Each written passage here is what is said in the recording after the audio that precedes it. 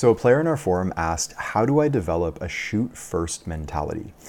And the answer to this question brings up a really important point in the deep game that I think is going to make the game of basketball so much simpler for you once you understand it. And this actually applies to any quote unquote mentality you want to develop, right? Like if it's a shoot first mentality, attack first mentality, a killer mentality, so to speak. Mentality is just a fancy word of saying your thoughts about something. So a player who is has a shoot first mentality is going to be thinking shoot first when they catch the ball. Attack, same thing.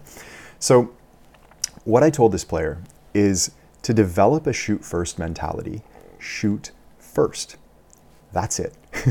Your thoughts, or your mentality, so to speak, have never scored a single point during a basketball game ever. There's never been a player in history who has scored a point using their thoughts.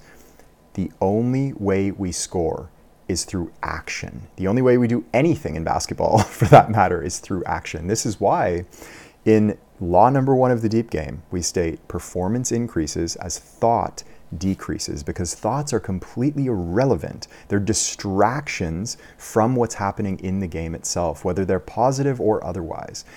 And we also know that your thoughts will follow your actions. So for example, if you have been missing workouts for a week or 2 weeks or a month straight, you will start thinking to yourself at some point, man, I'm a really lazy basketball player. I'm just not doing the right things. And how am I ever going to succeed? And all of these sort of quote unquote negative thoughts will begin to arise as a result of not taking the action, or rather taking the wrong actions.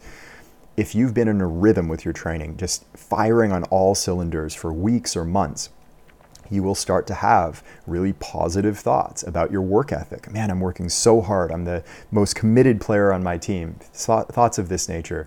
The point is, the thoughts follow the actions. And rather than trying so hard to change our thoughts, which are largely outside of our control, our thoughts are changing wildly all the time, depending on what's actually happening. In other words, actions.